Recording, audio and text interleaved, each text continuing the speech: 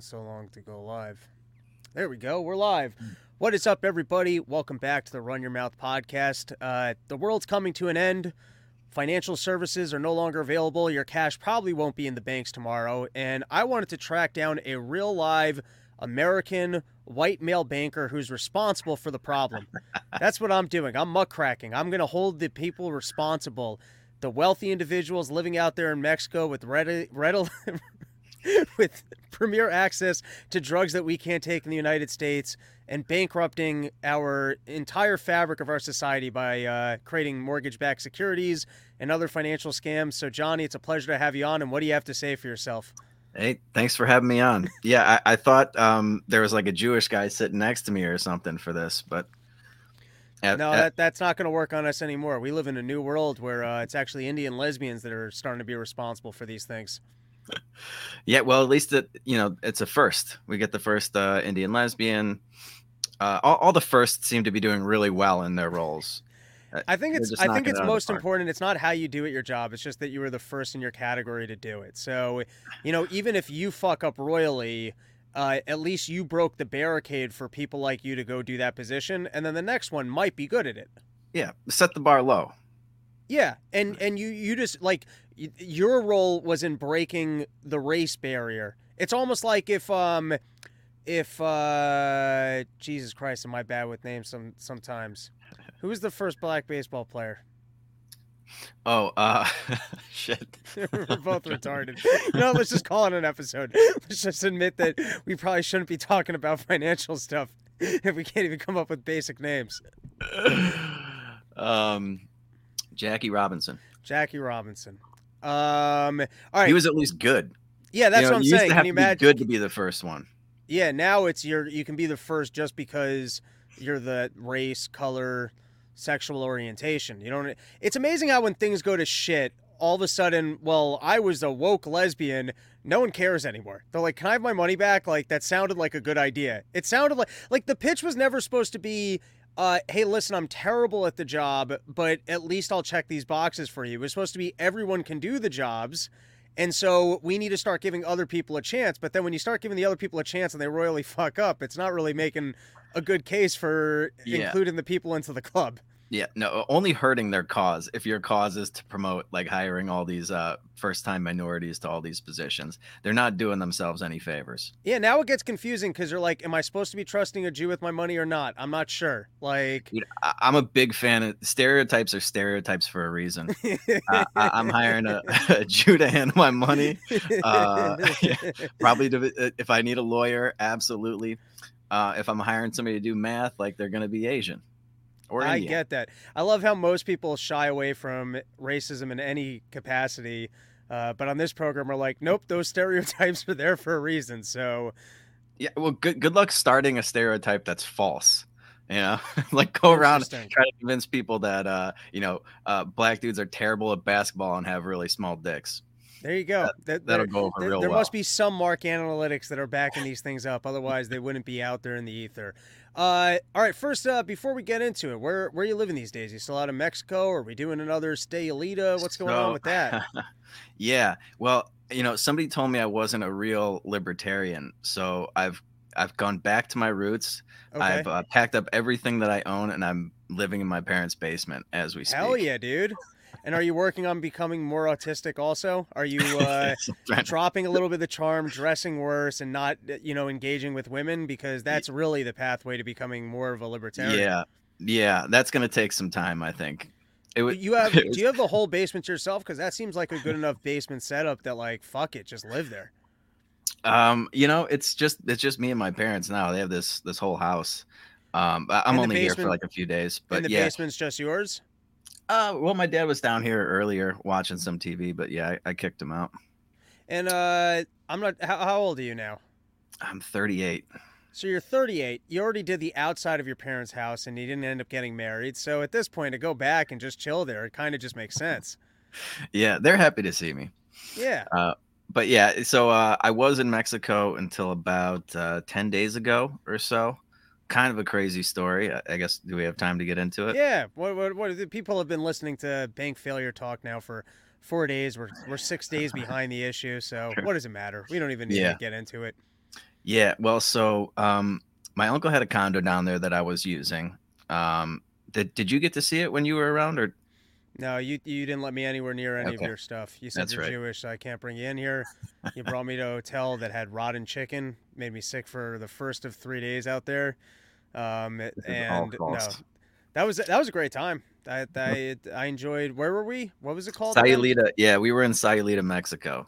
The They didn't have Sayulita granola super bars, spreader. and I'm a curmudgeon Jew, so I was just a nervous wreck for the 2 days. But I had a great time. Yeah, yeah. Next time I'll go to Costco and get you a bunch of granola bars. Dude, that was the. I wish I had filmed it because I feel like of all the runs I did of my end of year stuff, that was probably the best showing of it. You crushed it that night, man. Yeah, that was I was fun, man. dying. That was so fun. But yeah, so I was staying at my uncle's place down there, but my uncle and aunt like to use it. After Christmas, they stay there for like 3 or 4 months. So I was looking for another place to stay. And it's a really nice, this is a nice like a 3 building complex, like very high end with security and everything. And I knew these people that had one of the penthouse units. They've been renting it for 5 years and they weren't using it. So they let me stay up there. And I am fucking killing it at this point. Like I have like a multi-million-dollar penthouse unit right on the beach in PV for, high season. A lot of people coming for vacation. I'm having a blast just, doing the podcast, working for myself. I do some trading and stuff like that. And Oh wait, one day, you're your own boss now? yeah, Because for a while you were running the scam of the fake mouse thing to move around on a I computer was, board. yeah. Which Yeah, did they you eventually figured out that I was in Mexico. It took them 2.5 years. and then they fired you because they're like Oh, you're I wanted to get fired to hopefully collect some unemployment, but no, they basically forced me to quit because they were going to make me go into the office every day. and you just said, well then that's it, I quit. Yeah, pretty much. Well, I didn't even live here anymore. I mean, it'd been 2.5 years. They Right. they thought it'd only been like a couple of months. That's kind of another long story, but yeah. So they dragged me into the office, Right. and I had to have a meeting with my director and like the head of HR, who was like being a really fucking big bitch to me, just like You fucking mean lecturing me about all this. And then I oh, kind of because pretended, like it was like a how dare you yeah, collect a check and not even be in America type thing? right. Yeah. And, just using their equipment overseas, they were very concerned about that. It was all Right. just a bunch of bullshit. Yeah, of And then course. I basically, this is kind of funny though, because I was thinking about how I could try to get out of this. And I basically hinted at the fact that I was gay and transitioning when they asked me why I did it. And that completely changed the whole dynamic of the conversation. It was, dude, I wish I could have filmed that because it was That's a so troll goddamn job. funny. That's so great. You're like, well, I was growing out my hair, and the healthcare for people exploring new lifestyles is a little cheaper down there, and I thought And being it's away from very my gay. PV family. is like the gayest place in Mexico, man. It Right. was very gay friendly. So it's very friendly in my community, and I just didn't really feel comfortable talking about it. I haven't even told my friends or family yet. I just kind of said stuff like that, and they Yeah, got you it like out HR'd immediately. HR'd Yeah. because Oh, they're it was there with beautiful. stupid nonsense and bullshit. So the only way to really combat that is with your own stupid nonsense and Yeah. bullshit. I just didn't want to get fucking. Yeah, I was like getting yelled at, and I'm just like, all right, here we go. What? Let's Right. see if this works. And then all It's of a so sudden, I got into that protected class. nice. It's so funny as an adult when you actually find yourself in situations when you're being yelled at. You know what I mean? Like, I just find it funny at this point because it's few and far between. And usually when it happens to me, I just bite back.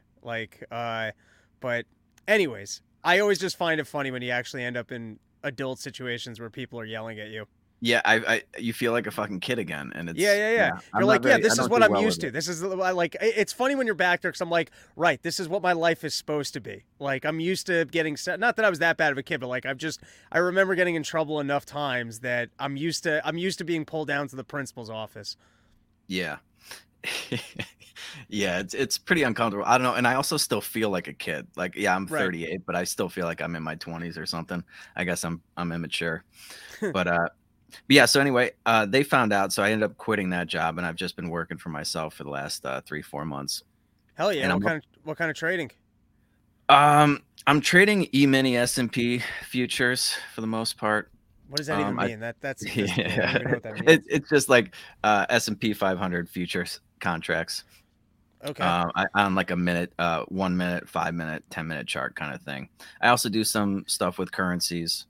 So the job that I quit, I was basically managing a fixed income portfolio, which is kind of the stuff that we'll get into here in a minute. But yeah, so I was killing it up in this penthouse until about 2 Mondays ago, middle of the afternoon. 6 guys just fucking bust into the place, and they basically held me there for about 5 hours. And they changed the locks, and they stole this lady's car and her computer. And I thought it was a goner for a while, at least the first hour that they were there. They were kind of threatening me or whatever, and they knew everything about me. So somebody like told them, gave them my name. Like and cartel people? I don't know. I think Right. so. I'm not Yeah, because sure. I feel like Which is kind of the you problem. don't pull crime like that unless you got in with the cartel. I would think.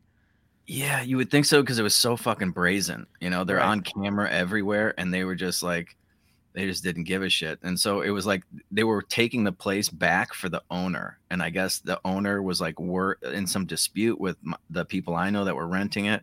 But as far as they tell me, there was nothing, there was no Right. problem or anything. So I still don't even know why he did it.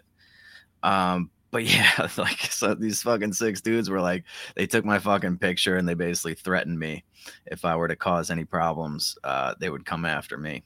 And so you decided, you know what? Maybe I don't like Mexico that much. I still really like it, man. But yeah, I was supposed to leave in like a week anyway, and Right. so I didn't even tell these people that these guys busted in, because they're like, dude, if you fucking tell her, we're gonna know, and we're gonna like. Then they knew where I lived because they knew somebody told them that my uncle had a place in the building. So I was like, all right, yeah, dude. Like, I don't even know these people that well. I don't want to be involved in this. I'm staying out of it. Like, this is between you guys. So this lady doesn't know that she's had her car stolen. She does now. So like a couple days went by, and then she checked. She had a Ring doorbell, which they said they Did she call you up disabled. like, hey Johnny, was my car stolen and were you threatened recently? Because Pretty much, like, so I'm you looking she at the security footage and it looks like maybe you were brutally raped in the living room and they took my car. I'm wondering if maybe you just forgot to mention that. Yeah, that's kind of how the conversation went, because I tried to play it off like, oh, I wasn't up there, like I left, because Right. my uncle left, and so I could go back down to that other unit anytime Right. I wanted to. I was just having so much fun up in the penthouse. I figured, Right. what the hell? And so yeah, she's like, I wake up like Friday morning at like 6 a.m. I have 9 missed calls and all these like text messages, like, we have an emergency. Like, are you like, what's going on? Because the building wouldn't tell, like, all the administration, nobody would talk to her. They just said, we're under orders not to talk. Like, ask John, he knows what happened. And I was like, I don't want to fucking like, I don't know what Right. happened either. Pretended not to be there. But yeah, she's like, well, I see them on the Ring, like the Ring footage caught them like coming up and putting tape over the thing. And apparently they were still up in the unit. But she's like, yeah, security told me my car was gone and there's somebody else in the unit. And I was like, yeah, they like stormed in and fucking held me there. One dude had a knife. So yeah, I was like, I think it's once she found out, and so she's calling the owner, and I think the owner might have been one of the guys that was with him, because there was like an older guy there. Right. But once they knew that she knew, and I was like, all right, I think I better get out of here. so Got you. so I caught the first Now, flight out that afternoon. now you're back in your parents' basement. For the time being, yeah, I'm supposed to go elsewhere in Mexico and house sit on the other side of Mexico in the Yucatan next month. I'm still on the fence about that. I'm still trying to figure out who we're dealing with here. So this lady's hired like lawyers and investigators, and she's suing everybody, and good luck with that. And she's like trying to get me to file fucking police reports. And I'm You're like, like, I'm I'm not staying being a out of witness. this. Yeah, Yeah, no, no, I'm no. staying out of this. Just Like, shave the beard, maybe actually go through with what you told your last company. You can kill two birds with one stone. You God pretend damn like it, dude. you're Yeah. a lady now, and then you can hit up your company and say that Oh man, they owe these you fucking they lies. threatened you out of your job. That way you can say is that you're owed severance because you didn't feel comfortable sticking around. They weren't embracing your new lifestyle decisions. Oh man, dude, these lies always come around to fucking get you, man. That's like a karma thing. I remember before they actually found out I was in Mexico, I lied to like this other girl that I was seeing here that like or in Mexico that was like kind of crazy. and I told her I had to like stay in Chicago for work. Oh, so you were pulling some real George Costanza shit. You're living in the Yeah. penthouse. You're telling your girlfriend in Mexico that you're actually in Chicago. You're telling your office that you're down in that Yeah, the lies while are you're in piling Mexico up. that you're actually in Chicago. That's pretty great. And then both of those lies. So yeah, that like right after I said like, oh yeah, I'm not gonna be back in Mexico for a while. That was back last year. Then they found out, and so that lie kind of fucking came back to get me. And then yeah, the transitioning thing, I might have to do that because the cartel could have a hit out on me. So All right, so you mentioned that you're trading currencies now. Before we even get into these recent bank collapses, you got any outlook on what's going on with BRICS? Saudi Arabia is actually mending their ties with Iran. You got China's going over there. You got the possibility of oil contracts actually being sold in yuan or yen. I don't know what the fuck how it's pronounced, but do you actually see like a movement away from the dollar, or it's all just nonsense talk? no, I think there is a concerted effort to move away from the dollar, and that is, with what's happening now with all the inflation, and the dollar losing all its value, it's going to make that move that much easier for everybody else to get off of this, because one of the only reasons why we're able to get away with our reserve currency status is the fact that, yeah, like we've kind of always done it this way. After we got off the gold standard, the dollar was supposed to be as good as gold. We'll just use the dollar. And we have this huge military to sort of freak people out. But if the dollar just completely collapses, it's going to be an obvious move for them to sort of move away from it. So the big arguments away from anyone being able to move away from the dollar, I would say it's two. It's one, it's king shit. And so even though it's shitty, it's king shit and nothing else comes close. That's argument one. Argument two is that there's just so much debt priced in dollars that there's like still just a massive amount of built-in demand for dollars that it's just not that easy to move away. So it's one, there's no good alternative option. There's nothing safer. And two, there's a lot of built-in demand. What do you think the move will be? Do you think there's a new gold-backed currency? Like, who do you think steps in with a better option that people actually move away from dollars? Yeah, that is a good point, because everybody's on the same bullshit fiat system. Right. I don't see. I mean, the right thing to do would be to move to some sort of gold-backed currency, in my opinion, which is why that's never going to happen. Like, Right. They're never going to do the right thing. If I think the ultimate game is this central bank digital currency. I think that's what they're really trying to angle for. So if they do make a huge switch like that, my guess is that we'll be involved in it and we'll push for some sort of like global central bank kind of thing, digital currency. So it'll be like an IMF, World Bank, basically digital currency, and all of our dollars will be redeemed at a haircut, swapped for this new digital currency, something like that. Yeah. If I had to guess, that's because we're still going to be at the table. We are the U.S. So like they're not going to be able to completely just cut us out of anything. And I think that our government would be on board with that as well.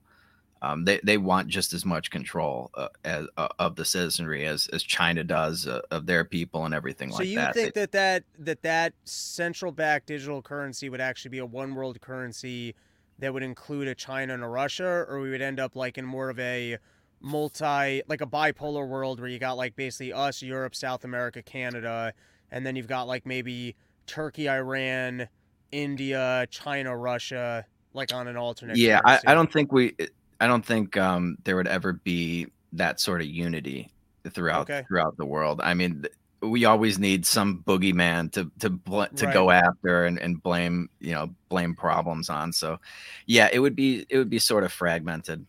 All right, so a move to a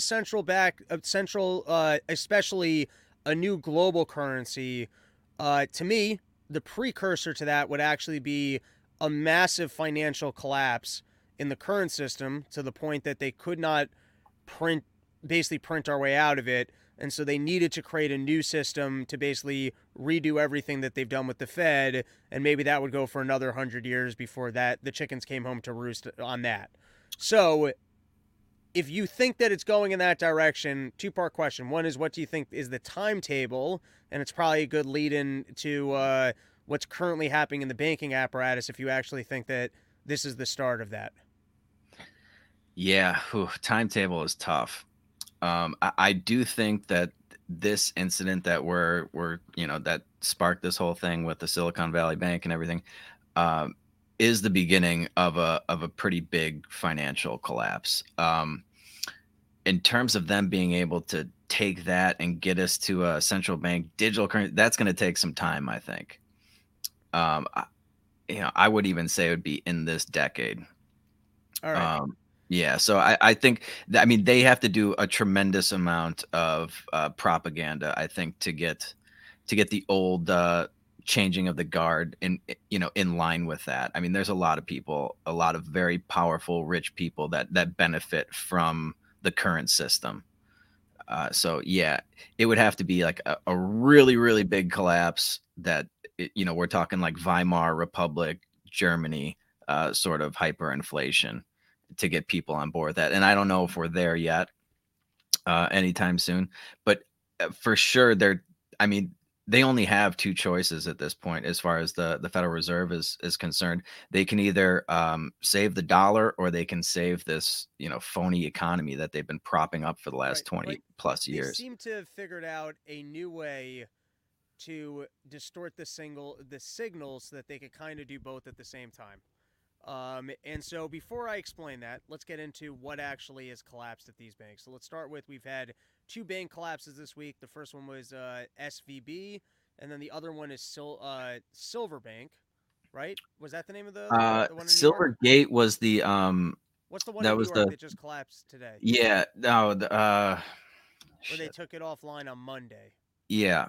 No, Silvergate I think was the central the cryptocurrency one that collapsed the week before. I don't know why I would have wrote that down. That wasn't the name of it. It was an easy Google search. I think someone in the notes, in the comments, just said Signature. Maybe Signature. Bank? Yeah, it is Signature. Okay. Yeah, so Silvergate Bank was the cryptocurrency thing that collapsed the week before. Okay, so we'll get into Signature second, because that seems to me right away when the SVB bank got taken out. I was on a phone call with a friend. I was like, I'm going to guess that they're going to just bail people out and say that it's a problem with regulation. This is because of crypto, and this is going to become their excuse to, start clamping down on crypto in general.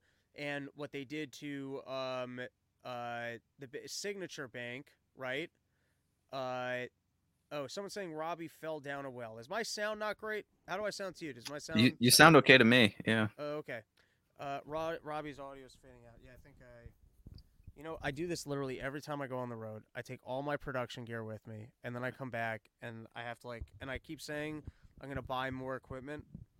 All right. Anyways, you say you were saying I sound good to you? Yeah. Check on Robbie. Mic check. Yeah, loud check, and clear. Check. You're saying I sound good. Maybe these people in the chat, they're just fucking with me.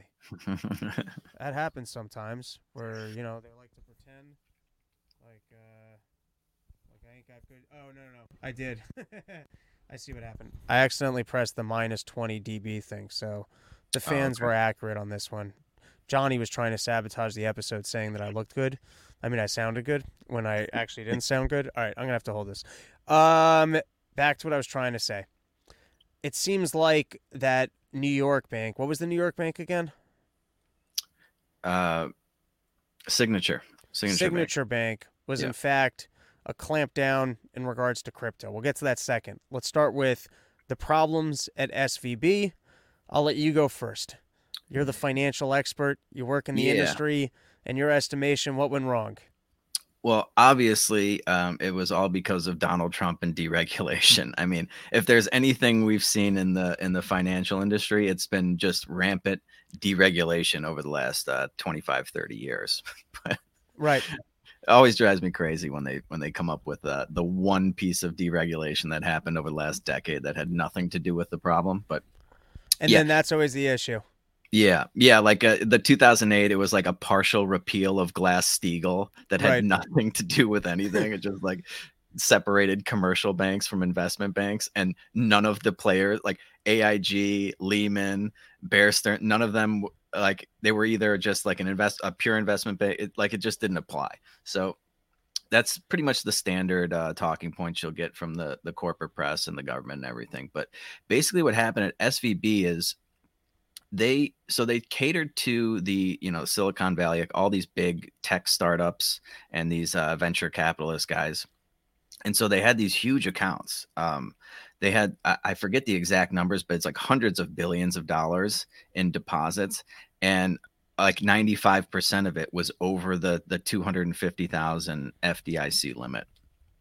And basically their balance sheet was full of all of the things that ironically, the regulation from Dodd-Frank that we got that came from the 2008 financial crisis, a lot of that regulation forces these banks to hold a certain amount of government debt, treasury bonds, treasury bills, and things like that.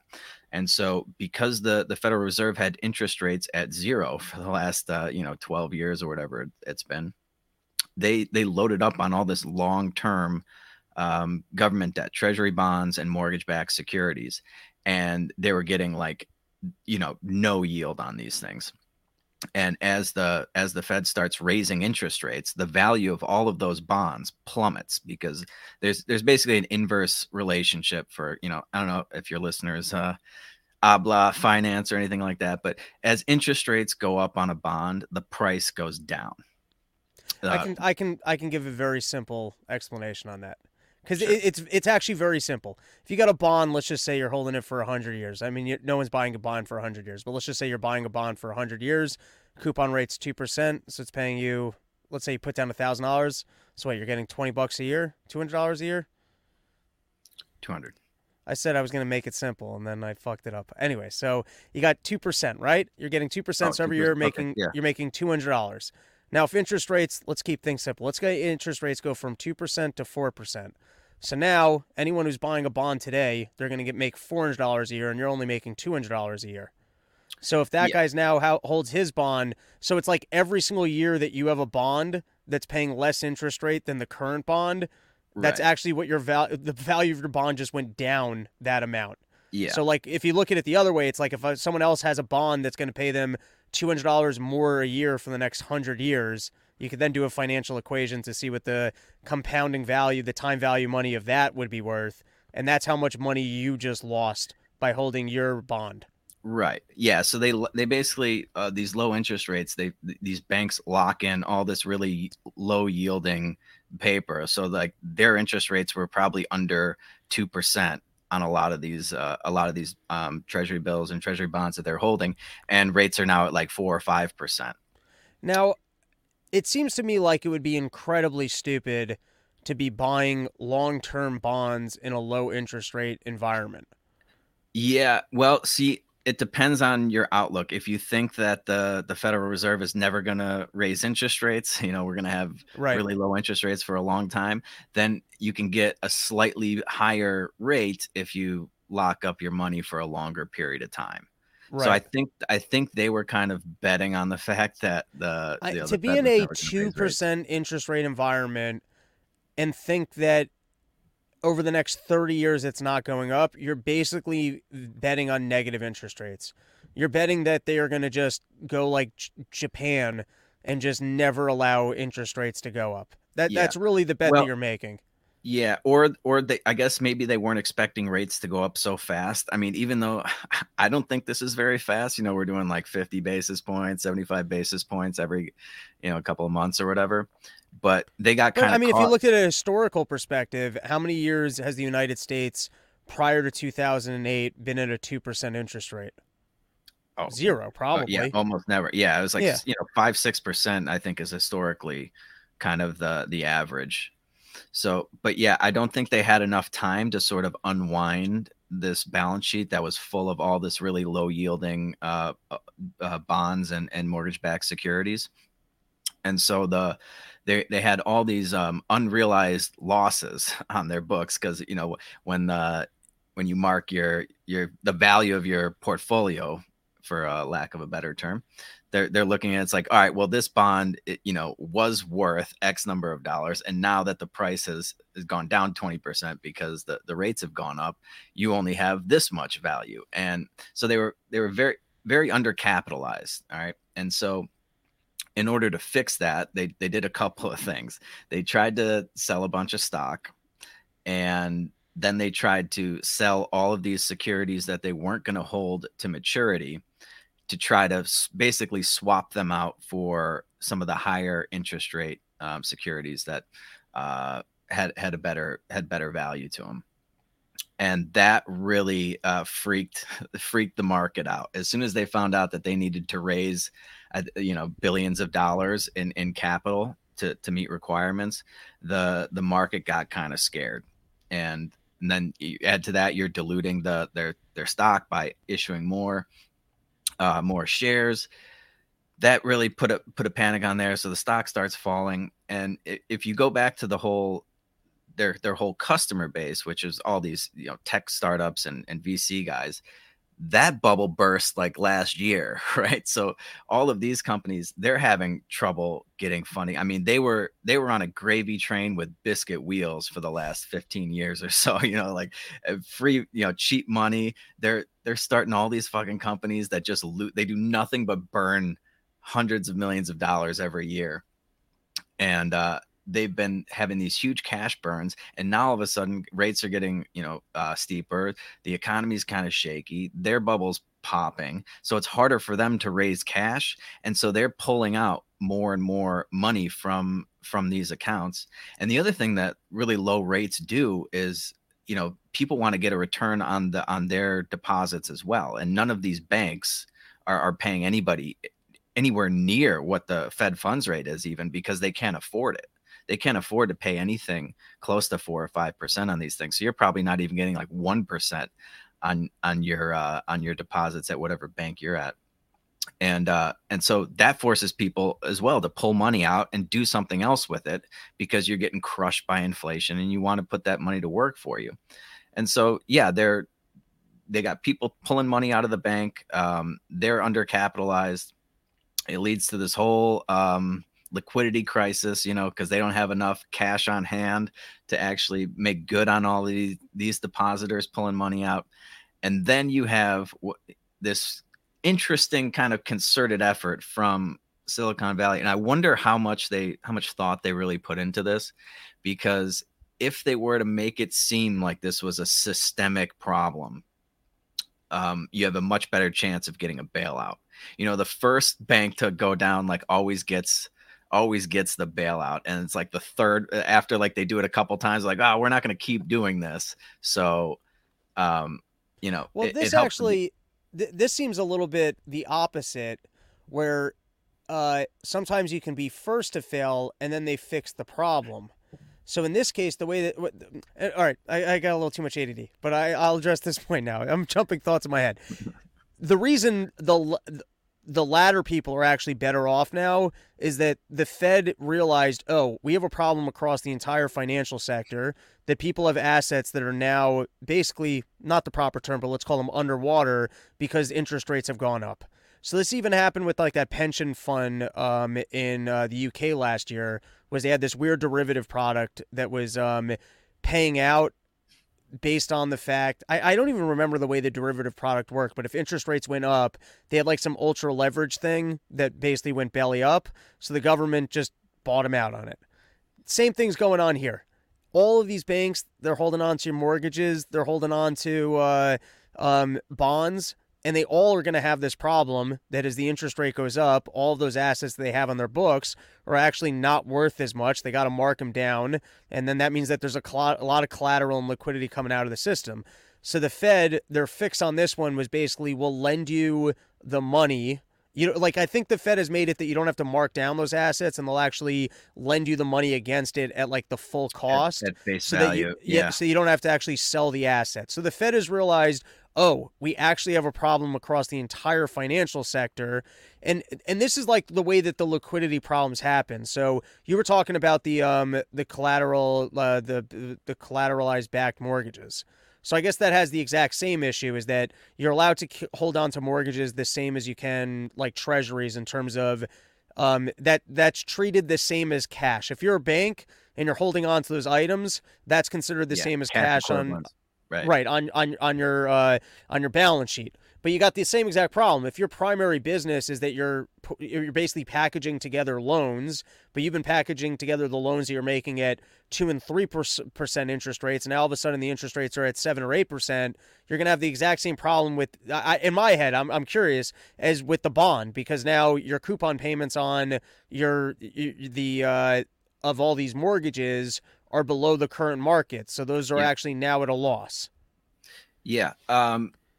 Yeah, so maybe not a loss, but yeah, you're getting a much lower cash flow from holding those things. Than you could. There's so it's at a loss. Versus making a new mortgage today. So the problem for the Fed, or where the systemic risk comes across the entire system, is that if every single bank all has to mark down these assets and all this collateral is coming out of the system, like with the way that our banking system works, which each deposit then cascades, because you only need like 10% in your bank and then you're able to loan the rest of it out. So as the value of what is in the bank comes down, you can't put as much money into the system. And all of a sudden, just all this fake money, all these asset evaluations that were based on a certain amount of money being in the system that doesn't actually exist in the system, it all starts coming down in value, right? So that's where the Fed's got to step in and go, oh, we have to correct for this. And so they kind of figured out their solve here, which is we're going to distort the signal by letting banks not have to mark down the value of these assets. Yeah, they don't have to mark them to market anymore. And they can get a loan from, it sounds like, essentially the Federal Reserve. I don't know exactly what the mechanism is going to be for this, but they're going to be able to get a loan from the government at face value, regardless of the value of the bond. So, which is pretty not fair to SVB, because now every single other bank, since this one failed first, they're considered failed and they're out. Every other bank that would have been confronting this issue 3 or 6 months from now doesn't even need to. And so the only people who are really losing out here is all the SVB customers. They basically said, hey, listen, we're going to get your money back. They did that because they don't want other customers running to the bank and pulling deposits out. And then they told all the other banks, hey, listen, we understand that there's a structural issue here of that you guys have bought these bonds. And this is a nefarious bailout, in my opinion, because me as a private individual, I haven't been getting yield on my money because I don't really know where to put it. I don't want to buy low interest rate long-term stuff. And so that's incredibly not fair that you as a bank, you want yield, even though it's bad yield because you're going to lose money off of it when the interest rates go up. Then the Fed just steps in and goes, yeah, we got your back. No, I mean, the bank definitely made some really bad calls in terms of risk management. I mean, I know that the standard, theory is that government bond is like as good as, AAA rated, is as good as anything, and you should own a ton of these things. But locking in really low yielding paper in this kind of environment, it was just a terrible idea. I don't know why anybody would want to lock up money for that amount of time. And that's a good point. They did. The bank itself, I got kind of screwed on this, but the people, these tech startups and the VC guys and the funds that fund those guys, they're getting the fucking bailout. All these computer geeks and everything that have been crushing it, for the last almost 2 decades or so. They're the ones that are getting this bailout at the expense of the taxpayer. So it's like, we're not bailing out Wall Street this time. We're bailing out these huge tech firms. All right. So how bad, because you were saying at the start of this conversation, basically the Fed's got a choice. They can either save the dollar. Saving the dollar essentially entails that they're going to raise interest rates. Yeah. Or they can not crash. Was it not crash the economy? How was the way you put it? Yeah. They can save their phony economy for a little longer, or they can save the dollar. And I think it's pretty clear what's going to happen in light of this whole situation, which, again, we've been talking about. Any Austrian economist has been talking about exactly what was going to happen with these low interest rates. Right. They've been able to keep this game going a lot longer than I think most people had anticipated. But Yeah. So Well, I guess essentially, they have a new game now, which is it seems like they're not going to do the quantitative easing. They're not going to lower the interest rates, and they're not going to pump money into the system. Instead of doing any of those things directly, all the assets that would crash and burn, they'll figure out how to just distort the signal so that they can remain basically at their inflated values. It's like yeah. Well, in other words, there should be a lot of money pouring out of the system. There should be a lot of things going underwater and failing, and then deflation. They're not going to allow for that. As the interest rates go up, like credit asset bubbles should burst because there isn't as much just free money to pump into things to continue to pump up the prices. mhm. The Fed can't allow for certain asset prices to come down because it destroys all the liquidity in the system because as one thing gets marked down, then the thing that was built off of that has to come down. The house of cards just start Yeah, there's a lot of flowing. derivatives off of that. Yeah. Right. Let's explain that system a little bit because I kind of understand. I don't think I articulate it that well, but let's just say bank creates a lot of mortgages. They package them all together. They give it a value based on the coupon payment that's supposed to be being made off those mortgages. So now off of that deposit of this coupon payment, they create derivative products, which would be, I don't know, you could explain the derivative products that they make against that. Yeah, the big ones were like CMOs and CDOs, collateralized debt obligations, collateralized mortgage obligations. Where now you're placing bets off of whether or not people are going to actually make these payments. You're not even buying the payments. You're making a bet on whether or not that cash flow is going to continue going. Yeah, it's like a gamble on it, whether or not insurance is going to have to pay out, essentially. Right. Yeah. Right. And so now to understand what ends up happening. So first is you've got the value of all of these mortgages packaged together, which allows the bank to lend out. For every dollar I put into a bank, what's the math? It's actually $5 is created or something. I think it's 10. 10? But don't quote me on that. Okay, so let's go with 10. Let's just say it's 10. So for every dollar I put in, they now get 10. But then it's worse than that because for the dollar I put in, that $10 is actually, some of it's going into mortgages and the mortgages come back into the bank. Then I take all the money from the mortgage, I package that together. And not only do I create money by keeping that on my asset to lend out more money, you also have people are creating derivative products against that, which are worth 10 times the actual value. It's like having an option on a stock, right? Yeah. So there's a lot of leverage. There's a lot of money that is fictional money that people pretend as if like I got all this money, and so they go and buy things and they're propping up like prices. But the reality is, let's say all those mortgages fail, and now I got to mark down the asset of these mortgages, which would happen in the last financial crisis. Or in this case, I have to mark down the asset because I have to actually sell it because I need the money. Well, then all that money, that fictional money that's on paper, starts fucking washing out. It just evaporates. Yeah. And that's when easy as it came into existence, it disappears. And all these prices start coming down. And so the Fed's new way is they can't allow for the signals. It's like a hostage situation that the banks would go out, the rich people would be taken out first, but those are all signals of the fact that there's failures in the system. So the last way they got rid of these signals was by just giving them money, right? They literally just gave them money. Now the new way seems to be, oh, you just don't have to mark it down. It's just a new way of cheating the system. Yeah. Well, the Fed did buy a lot of the toxic assets from a lot of the banks at full price. I don't know if it was at full price, but it was certainly above market. They paid a lot more than they would have been able to sell it to some other bank or something like that. So the Fed has a ton of these dog shit mortgage-backed securities on their books still from the 2008 thing. So I do have a question for you. Why was this bank even engaging in buying the long-term government bonds when some of the bigger banks, it would appear to me, were just using the reverse repo market, which is, it seems like the Fed kind of understood. We went from the banks did not have enough money on hand, that the government was basically just lending them money through the repo market so that they could have enough to meet their capital requirements on just any given night, right? Then it went the other way where they pumped so much money into the system, the banks didn't know what to do with it. So they were just parking it at the Fed with the reverse repos and making, I don't even remember what the interest rate was, but it seemed to be like above what the Treasury was paying. So why were these suckers buying up long-term Treasury if they could have just been parking at the Fed, collecting the free money and not having this issue?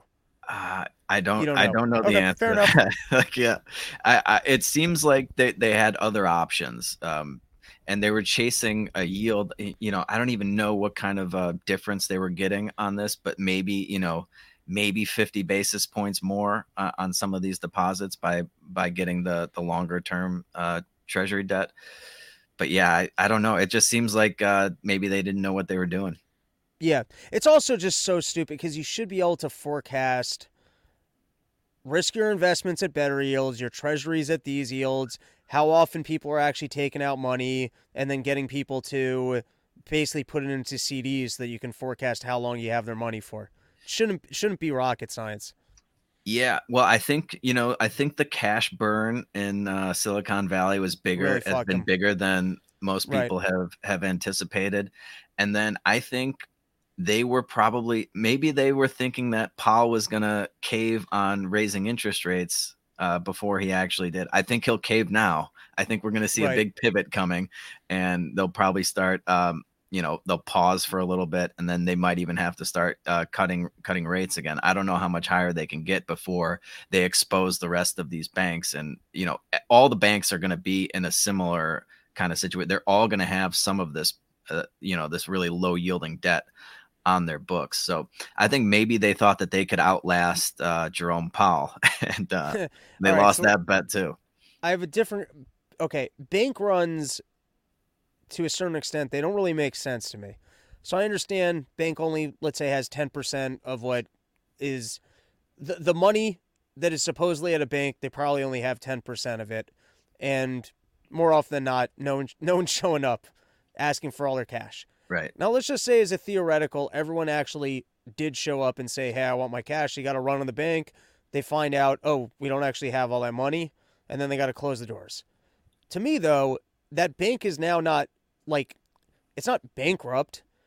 It's just, we can't pay you. It's like, I don't know, if I went to my friend who I lent money to and he doesn't have that money for me, I'm going to extend the terms of the loan.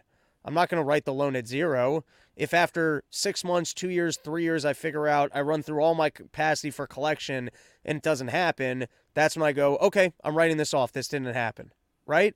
So I would think if I show up at my bank tomorrow and they go, hey, we can't get you your money, so I'm going to panic, but they're going to collect payments off their mortgages, off their this, off their that. It's not like that money doesn't exist anymore. I would think, if anything, they turn to you and you go, hey, listen, this is what we expect to be coming in this week. Who really needs their money now? We'll give you higher interest rates if you give me more time. Like, it's not really a defunct business. Yeah, it's kind of weird because, yeah, if everybody would just calm down and not try to pull their money out, they might have been able to get through this. But yeah, it's like a human nature thing. I guess people panic. Well, and But because a lot of, go but ahead. I'm saying there's actually something stupid to going, okay, this is a dumb game where banks are essentially insolvent. But as long as nobody shows up and asks for their money and then formally goes, oh, the money's not here, then it gets to continue. But if everyone shows up and asks for their money and the money's not there, then we go, oh, this is now at like, in other words, we all Yeah, understand the bank doesn't actually have the money. But this is a dumb game because if everyone actually shows up and asks for it, and then we know for sure that they don't have the money, then we have to close the bank. The bank was in the same situation in either way. So it almost makes, it's almost dumb to me to just go, all right, bank is closed now because everyone asked for their money. No, all the money's here. You just can't have it right now. Here's a payout schedule. well, I mean, they did take huge losses though, selling a lot of those securities to try to get capital. I mean, their balance sheet, I think, was negative almost $1 billion at close of business on Thursday. But that's Because negative $1 billion in a bank that's supposed to have $230 billion in it. So that means every single person that deposited money is what's 1/230. They're all losing a million. I mean, I'm not even doing the math, but I'm just saying it's not like, you know what I mean? It's not like they've all lost 100% of their deposits. They probably lost 1%. right, yeah. Well, and people, they did manage to pull out about 42 billion in Right. cash from this place over like a day and a half or something, which is pretty, you know, that's pretty impressive.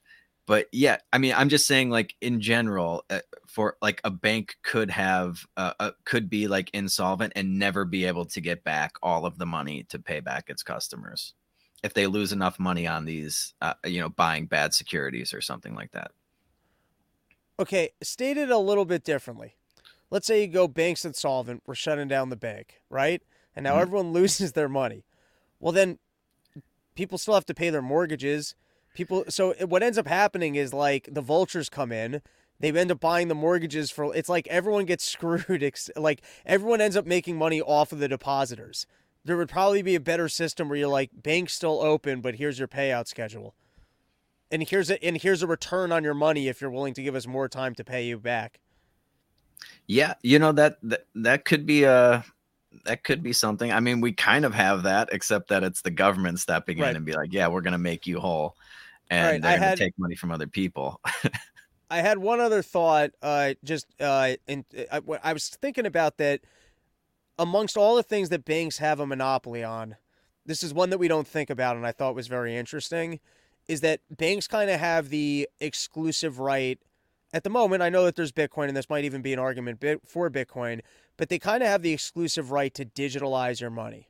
So, for example, if I'm like a private equity person, I want to get $250 million to somebody else, the cost of renting a secure airplane to try and transfer $250 million and insure that airplane, that's insane. And then that guy wouldn't want the cash. So I kind of have to go through the banking system because there's really no other way that I could just send you other than Bitcoin. I could convert it to Bitcoin and then Bitcoin's a perfect record, but you got the transaction risk of that the currency fluctuates, right? Mhm. But like I can go to a bank and go, I'm putting the $250 million in my account, and now I want you to go fund that to that guy's account. It's almost like a weird function of banks that we're stuck with, that they have the exclusive right to essentially, because they don't have the cash on hand. Like even when I write a check, they have the exclusive ability to basically transfer money from one person to another person. It's almost weird that we allow them the ability to do that because it's not really a function that I need a bank for. Yeah, I see what you're saying, I guess. Um, It's like we're all stuck interfacing with a bank because how else do I transfer my money to you? It's just a number, right? It's literally just a number. This is where you start getting an argument either for using crypto or a central bank digital currency, and I almost think that there is a little bit of an argument when it comes to the financial sector that it's so socialized. It's like, why do we allow private people to even profit off of it? And then I guess you can make the argument that the argument is that at least there's some of the functions of capitalism based off the fact that it's not fully socialized. Like you look at the Federal Reserve.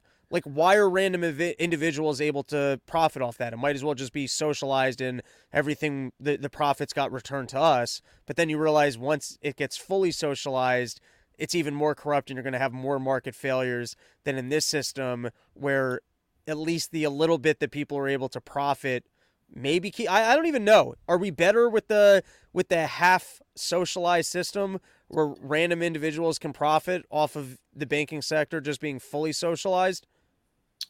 um, I don't think I think free markets are best when they're as pure as possible. When you just start doing half in, half out kind of Right. things, you create a lot of situations with moral hazard and just problems that are hard to foresee that that don't really have a good solution to them, and they can cause a lot more problems than if you were to just let the market kind of do its thing.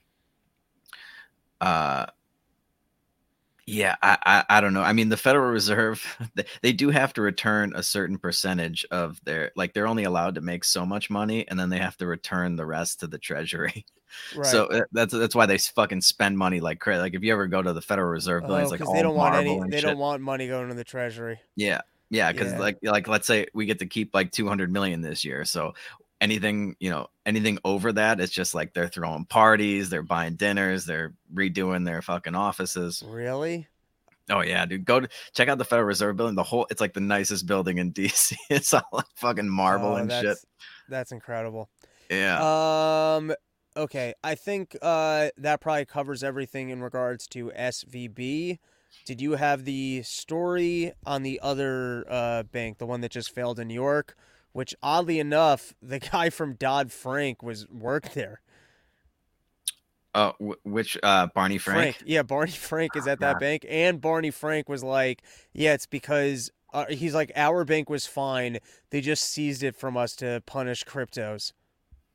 I have no idea because this just happened. Was it last night or I think it was over the I think it weekend? happened on Sunday. Yeah. Yeah. Yeah, I haven't really been following that. So I just saw that they had taken over that bank as well, and it seemed like kind of a weird preemptive precaution or something like that, where it's like, yeah, we're doing SVB, and while we're at it, we're going to take this one. Right, which also just seems not fair. It's like you got to be Chase Bank. That's kind of the story here.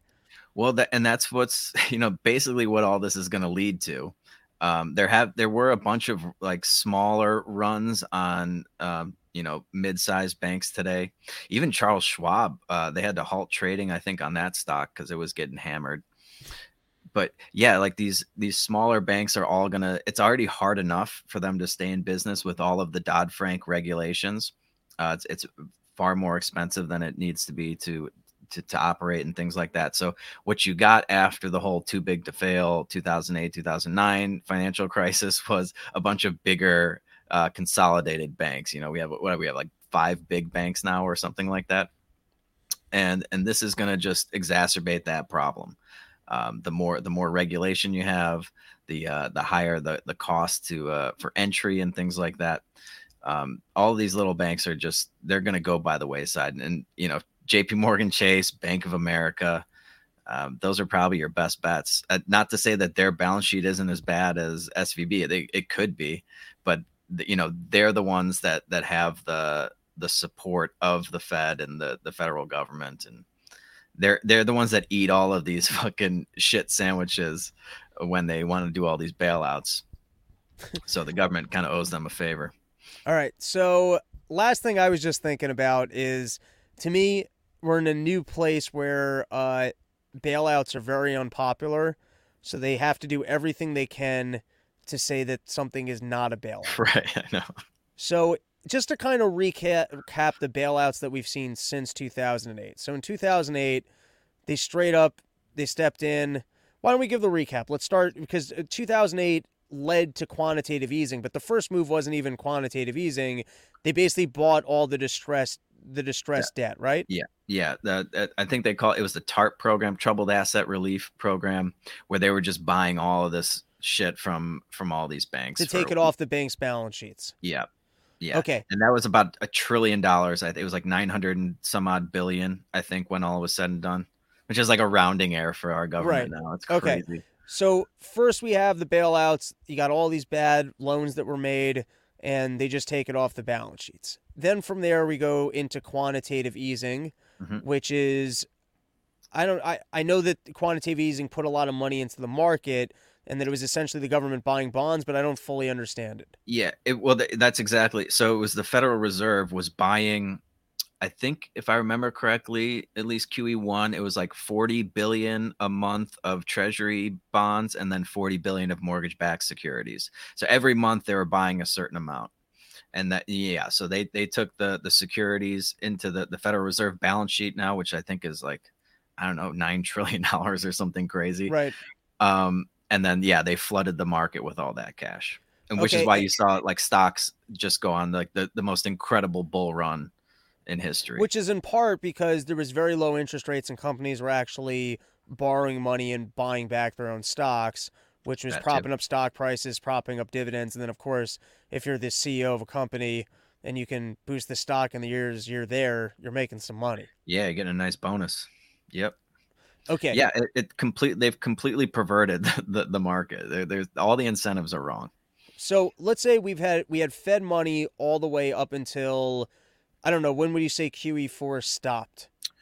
Even though I think technically it was just QE1 and QE2, but then you had the low interest rates and wasn't the Fed still directly buying bonds?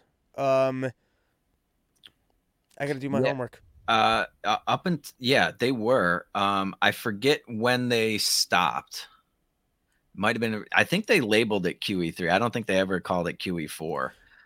There was like Operation Twist when they tried to swap out the kind of like what this bank was doing, SVB, where they swapped out the low interest debt for the higher interest debt.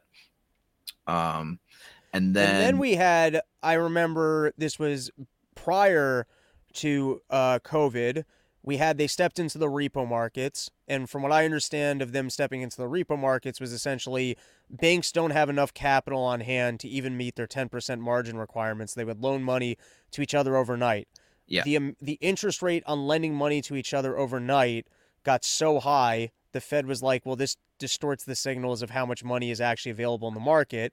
Because obviously, if a bank lending money to another bank for one night is going to charge that bank 8%, think about what the actual price of money should be. Think about what yeah, the actual interest rate, if I'm going to lend you money, not just for like a bank is a pretty secure person to lend money to. So if I'm going to lend someone money for their house, if I'm lending money to a bank for one night at 8%, think about what I need to charge a guy for his house, right? Does that make sense? yeah, yeah. Okay. And So, that was just after. If you remember, they tried to raise rates when Donald Trump was president, right. and But they could I'm a only get low up interest to rate guy. yeah, and he hated it, of course. Yeah. But they were only able to get a couple rate hikes in there before they had to completely Come abandon back that. down. Okay. So that was another bailout. And not only did they do that, they also had that thing with the special purpose vehicles where they bailed out. They weren't allowed to buy junk bonds, and then they ended up buying a lot of junk bonds to basically bail out BlackRock. I don't remember the specifics on that bailout. Do you remember that one? Yeah, no, not particularly. They really snuck that one in there. Okay. All of that then leads to at the beginning of COVID, when they started sending all of us money, they sent a wild amount of money to the banks. And the reason why I think they sent everyone checks was basically they couldn't be in another they couldn't do another bank bailout and justify that to the American public. So they sent everyone checks. They got to give you a little something too. Yeah. I to this day have no understanding. I don't even remember what the dollar amounts were that were basically sent to the banks, and I don't know what that money went to. I feel like that was like a secret bailout that just snuck under the entire news's radar because there was so much conversation about COVID and, PPP loans and just that everyone was getting money. Yeah, yeah. Well, and also the airline industries, they Right. all got bailouts. The cruise lines. And you got to remember that all of the money getting put into the system also all ends up at the banks. So even like if the banks got zero bailout whatsoever, but you're handing free money to every You giving individual and somebody every 1,200 company bucks. Yeah, then it in the goes into their bank country, account. that should help banks' balance sheets because they should have enough reserves on hand, especially if they're not going to start initiating new loans. Do you have any do you have any understanding? Because I'm going to have to do some homework on this of the last bailout, which is what I would say when they did all the PPE loans and they gave a ton of money to the banks. What happened there? Um, not I just know that the number was huge. It was like they allocated something like $4 trillion for the COVID relief, Right. and they haven't spent all of it yet. So I know when they were having the debt ceiling debate like a month or so ago, one of the Republicans talking point things was like, oh, let's use some of they still had like 500 billion left or something in COVID relief funds that they wanted to put towards the debt ceiling thing. But yeah, I don't remember how much the banks got or what they did with it other than pay themselves astronomical bonuses, buy back a lot of their stocks. Pretty much the same shit that they've been doing. Right. And then they had this scheme, which I guess SVB wasn't working, but they got all this free money from the Fed that they then parked back at the Fed in the reverse repo and then just made the money off of that, which now brings us to the newest bailout, which is that banks stupidly or forcibly were engaging in low interest, buying long-term denominated low interest debt in a low interest rate environment, and now they got to mark all that shit down. So the Fed's just like, you know what? We'll make it so you don't have to mark anything down. Yeah, we'll give you face value for it, which is like, it's just so ridiculous, first of all. And then I don't know where they're going to get all the money to do this. I mean, the FDIC, the last numbers I saw was like they have $125 billion and they've pledged 25 billion of that to shore up this problem that they're having. That's nowhere near enough to shore up all these banks. So they're going to have to they're going to have to print this money, or they're going to, ironically, what's going to happen is they're going to have to sell bonds. The Treasury is going to have to sell more bonds to get money to give to the FDIC, to give to all these banks. And them selling these bonds is going to put downward pressure on all the bond prices that are on the books of all these banks. So it's going to put them, if they weren't insolvent, according to their, their balance sheet, they're probably going to be, if they have to keep selling more and more bonds to fund all of these failed banks. It's just going to be this, this downward spiral that sort of feeds off of itself.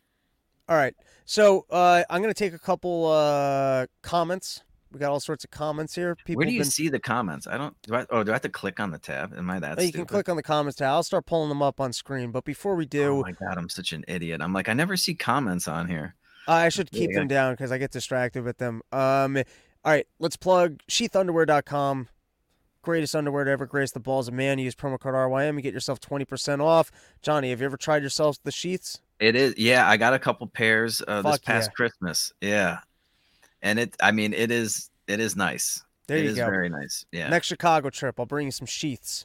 All right. Worn sheaths, though. I wear them in. I don't think I'll be there. Oh, I don't know really? Where I'll be. Oh, because you're out of Milwaukee. I'm in Milwaukee right now, but yeah, I'm as of the 20th. I'll be officially homeless. There you go. So what are you gonna do? Just wander the earth? Well, the plan was to go back to Mexico, but I don't know if I'm welcome. So yeah, there you go. Find something else to do. But I can go anywhere. Yeah.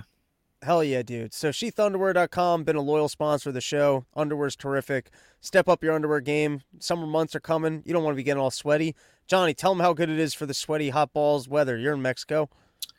Oh yeah. Yeah, it's wonderful. Although it was winter time in Mexico, so it was still like 75, 80 degrees. Oh, it's so little chilly for me. 80. Yeah, a little nippy. Yeah. But yeah, well, now you're back in fucking Milwaukee, dude. It is definitely a moisture wicking fabric. Very, very comfortable. There you go. Yeah. And then I got my weekly Wednesday show at Cafe Bohemia, 8 p.m. Throwing up my friends, working on news jokes. I'm going to be at Steamboat at the end of this month on the 25th, doing Kyle Ruff's show. And then a bunch of tour dates with Dave Smith. You can find a comic Dave Smith. Johnny, what do you got to plug? Just the podcast, Peddling Fiction.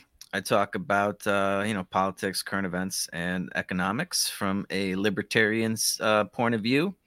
And I also do a Substack, usually once or twice a week. I'll put out an article in there and then some other rants. I'll do like a quick rant or something on whatever's bothering me that week.